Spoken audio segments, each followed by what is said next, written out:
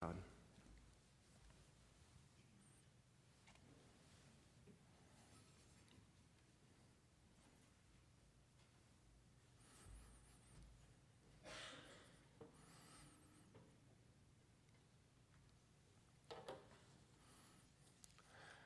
It's probably the most famous, most loved hymn of all time. John Newton wrote Amazing Grace after years of involvement in the slave trade. In 1748, he was caught in a violent storm at sea, and his ship was so damaged that he called out to God. A few years later, he finally ended his slave trading ways when he began studying the Bible. He came to see that the trading of human beings as property was despicable in the eyes of God. And he shared his story of how the grace of God had reached him and saved him. He was lost, and he wrote this song to celebrate being found by God. Today, that hymn is sung in churches all around the world. Every weekend, I bet there's somewhere, some church around the world, at least one, singing that song, Amazing Grace. The testimony of Newton's life has affected the lives and the faith of millions and millions of people. This morning, we're going to talk about what people do after God finds them. They find others. Found people find people, and they share the amazing grace of Jesus. Last week, I heard about a woman named Sarah. She's the head of learning at a prison, and she was talking about two Christian women, both of whom are single mothers, who've taken a parenting program into the prison called Kids Matter. And Sarah, head of learning, kept saying, it's just stunning what's happening with these prisoners who are fathers. She said the results are extraordinary. She described these two women who brought this program to the prison. Sarah described them by saying, these two ladies are like fairy godmothers. What amazing work they're doing amongst these men. This is the power of the Holy Spirit working through these women, working through the people of God. A few days later, I heard someone else share her story. Years ago, she had heard about Jesus for the very first time, and she realized this is such great news: forgiveness, redemption, new life, hope, a future, peace, purpose, love in Jesus. The greatest news ever, and it's for everybody. And she began to pray, God, help me do my part to share the good news of Jesus with others.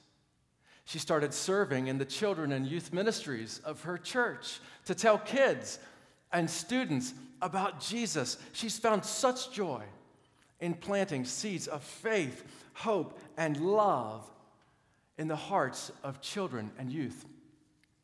Growing up, I was mostly well-behaved. Emphasis on mostly. Not always. When I wanted to be, I could be a bit of a rascal. I could be a handful. I was often a handful during children's Sunday school. I definitely had my moments. My Sunday school teachers were so patient with me. They were so kind, so loving. I could tell, even when I was being difficult, they cared so much.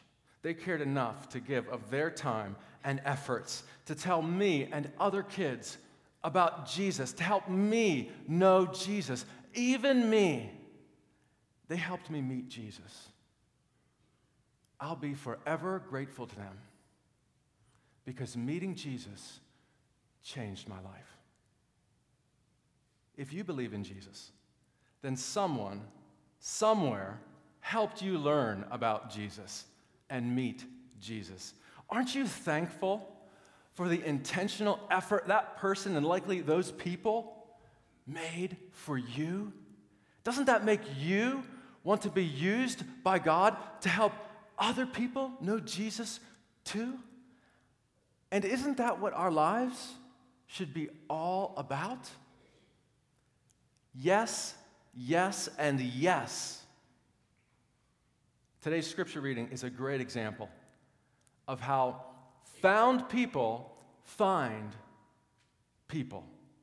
An angel of the Lord spoke to Philip, one of Jesus' followers, and told him to go and walk over to that desolate road that goes from Jerusalem down to Gaza. Philip got up and went. He met an Ethiopian eunuch coming down the road.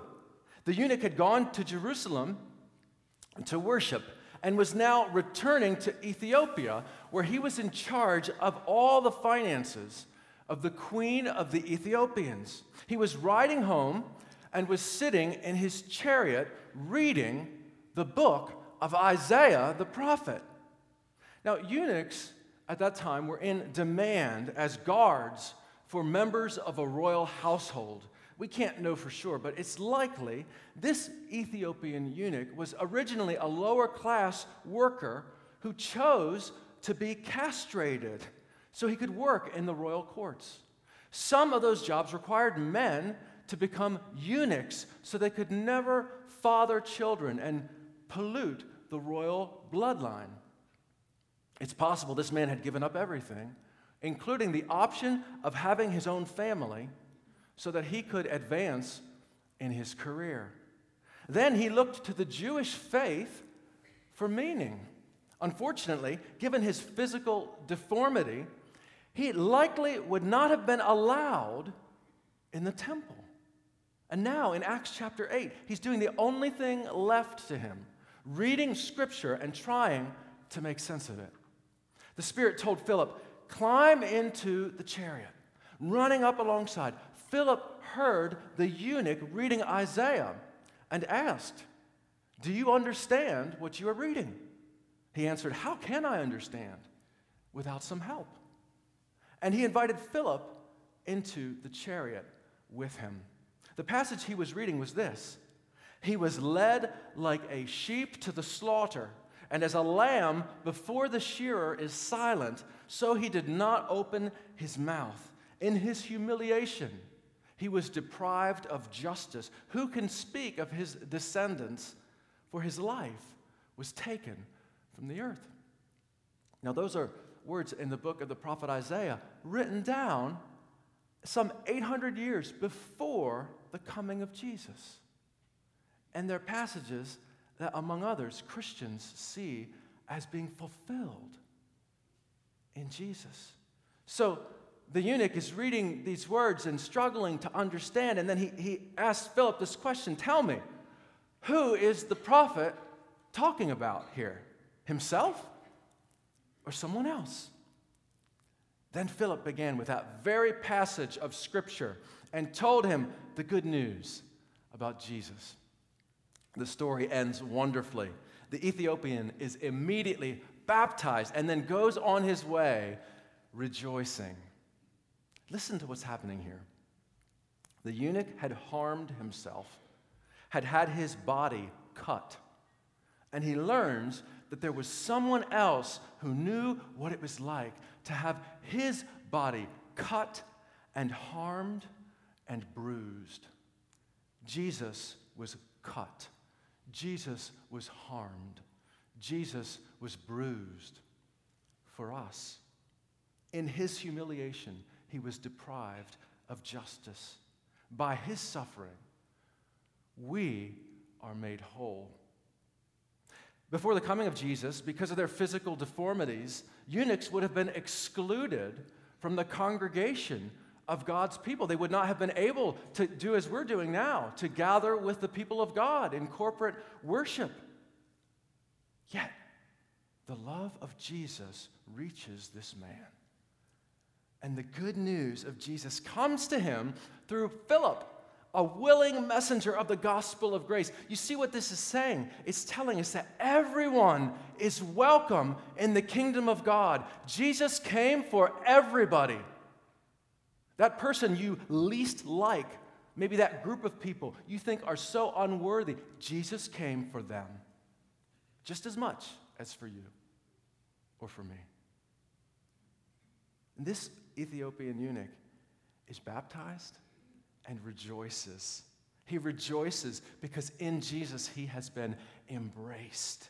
He was lost, but in Jesus he has been found. And the words of that familiar song, Amazing Grace, how sweet the sound that saved a wretch like me. Say the next line with me, you know it. I once was lost, but now am found. Was blind, but now I see. Down through the centuries, millions of people have found that those words speak for them too. They speak for me. I once was lost. For me, I was lost in self-absorption, a life focused on myself. You live like that, and before long, you begin to see just how shallow such a life actually is. I was lost, absorbed by myself, caught up totally with myself. I was lost, and Jesus found me. When I was a young teenager, as I was struggling to find my way and struggling with the tension of wanting to live for myself and put myself first, one of the ways Jesus found me was this. I had a vision of Jesus. I've shared this with some of you before. I remember it as if it were yesterday. I was sitting in my room, and I looked across the room, and on the wall across the room, I had a vision of Jesus. I saw Jesus on the cross. And with the most piercing eyes, he was looking at me. He was looking right at me. And his eyes just penetrated. I felt like he was looking all the way through me, like I'd never had anybody look at me like that before.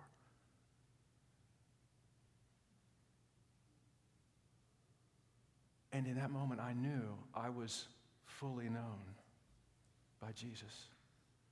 I knew I was deeply loved by Jesus. It was so powerful.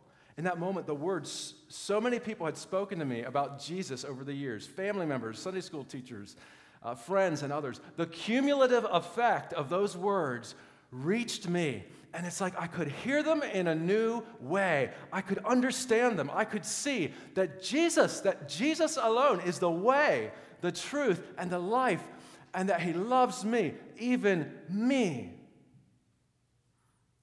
Found people find people. I'm so grateful for how God has used the people in my life as a way of Jesus finding me and showing me his salvation. I have a friend who lives in England. He wasn't raised in the church, but he became a Christian when he was a university student.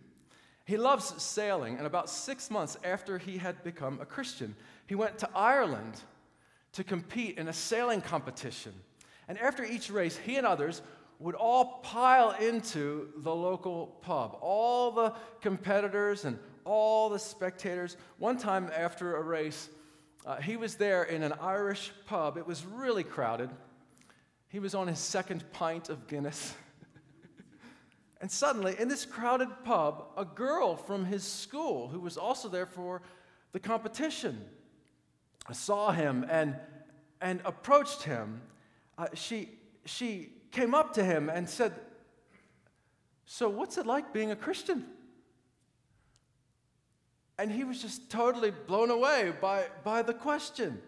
I mean, this girl was not a Christian herself, and when she said that, he immediately regretted his second pint of Guinness, wasn't thinking the clearest at that point, and he thought, what a moment! Oh no! What on earth am I going to say to her? He said the only thing that came to his mind, it was something about Jesus being like a shepherd. They had just a brief conversation, only a few minutes there in that crowded pub, and then someone else came up and interrupted and turned the conversation back toward the racing competition again. And my friend left that pub feeling like a complete failure. He thought this was a golden opportunity to tell her how amazing it was to be a Christian, to follow Jesus, to trust in Jesus. And he just felt utterly hopeless, like he totally blew it. 6 months later, he learned that that girl had become a Christian. Nothing to do with him at all, apparently. But she had talked with someone who explained to her properly what it means to believe in Jesus, to follow Jesus. And this person led her to faith in Jesus, to trust in Jesus. The next summer, she was back in Ireland at that same racing competition, and my friend was there too. She had been a Christian for 6 months by this time, and she came up to him and said, "Do you remember that conversation in the pub?" And he thought, "Oh, don't remind me of that. I've been trying to forget that conversation for the last year." But she said, "Your words were so helpful to me. Hearing you talk about having Jesus as a shepherd, that's something I spent a lot of time thinking about. And I want to thank you for sharing what you did." You could have knocked him over with a feather. Jesus will use us as witnesses, not because we have all the answers, but because we have his love, his Spirit in us. And I believe that for some of you here today, God wants to expand your thinking. He wants to broaden your horizons because God wants to do things through you. Jesus sends his people as his messengers of his grace in a world that desperately needs it. God has plans to pour out his love through you, where you live, where you work, with your friends, with your family. Or it may be that he's put a particular passion in your heart to help with the needs of people you know about. How can we, each of us, be filled with God's power? There are two essentials. The first essential is this: ask and receive.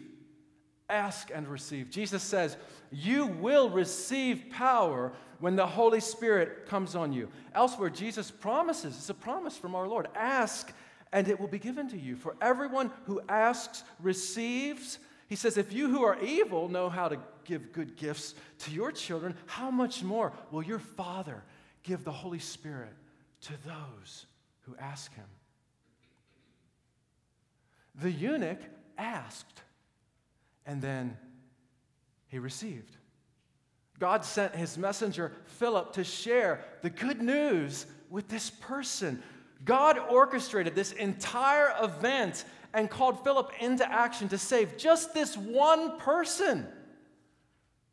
What does that tell you about God's love for each of us individually? Ask for the Holy Spirit, and you will receive this great gift of God's abiding presence and power. Ask and receive.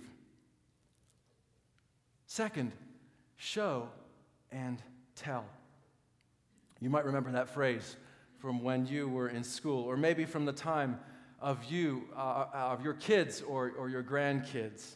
Kids bring in something to show their classmates, and then they tell them about it.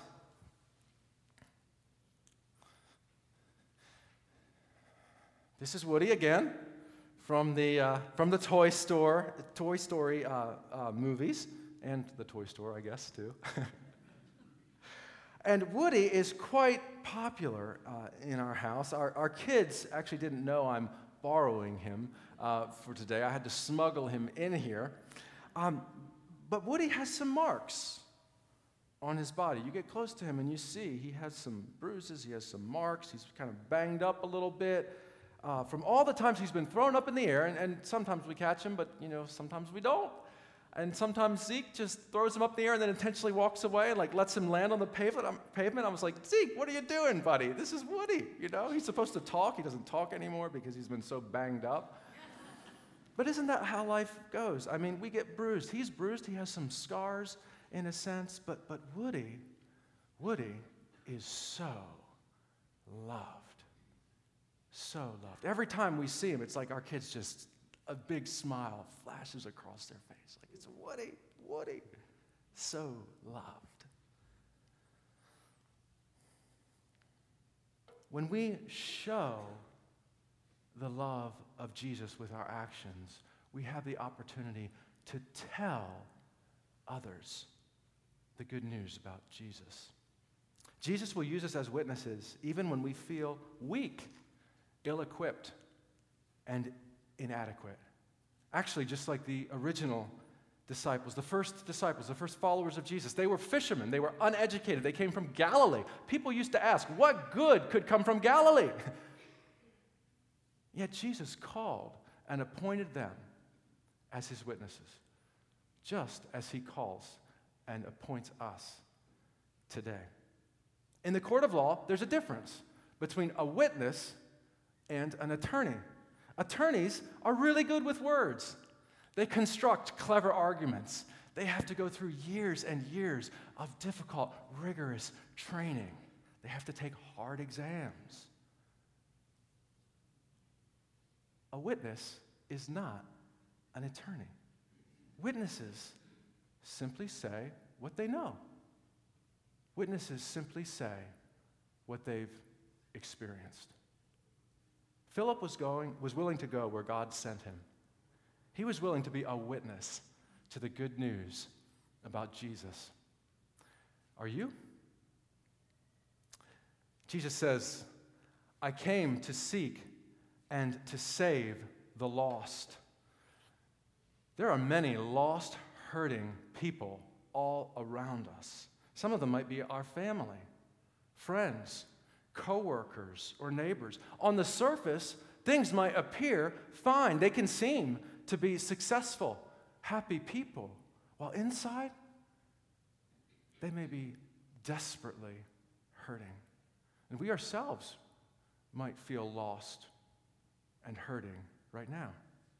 Recently, I came across a list of psychiatric calls from our community for February 2nd to February 8th.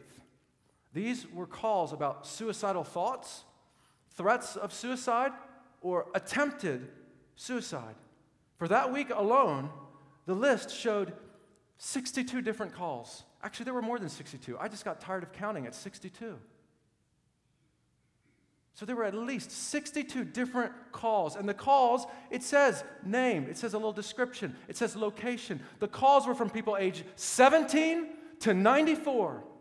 62 calls in 1 week from people in our community contemplating trying to end their lives.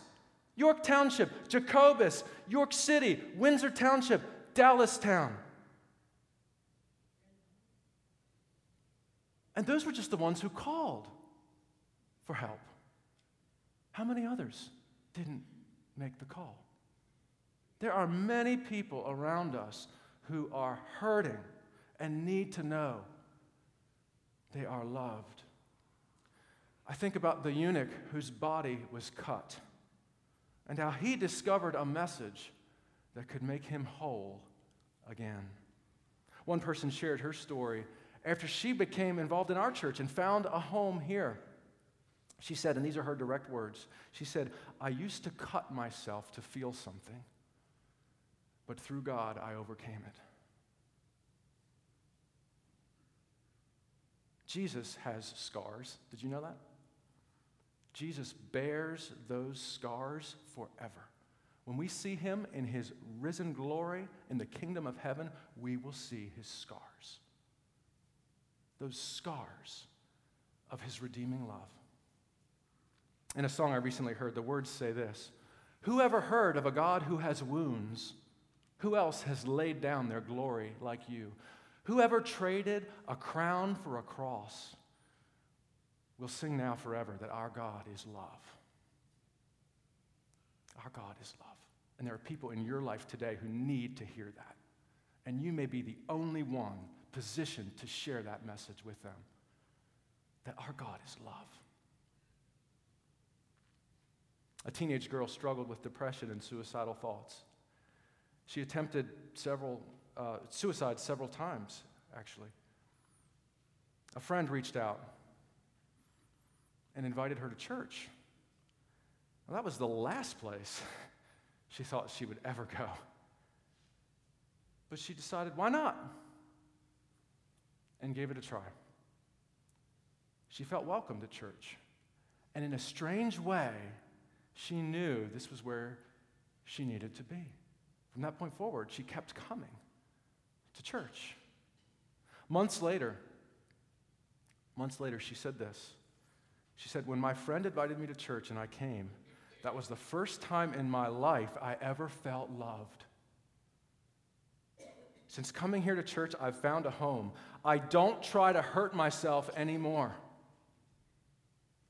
I can't tell you how grateful I am that someone reached out to me. Through the church, God has saved my life. Ask and receive the filling of the Holy Spirit. Then we can show and tell others the good news about Jesus. Found people find people. Who is God calling you to find today? Let's pray. Lord, thank you for coming to seek and save the lost. Thank you that your grace is so amazing. It reaches each one of us, and no one is beyond the reach of your grace. Use us to help find others, that they may know your love and rejoice in it. Come, Holy Spirit. And as Jesus taught us, now we pray together. Our Father, who art in heaven.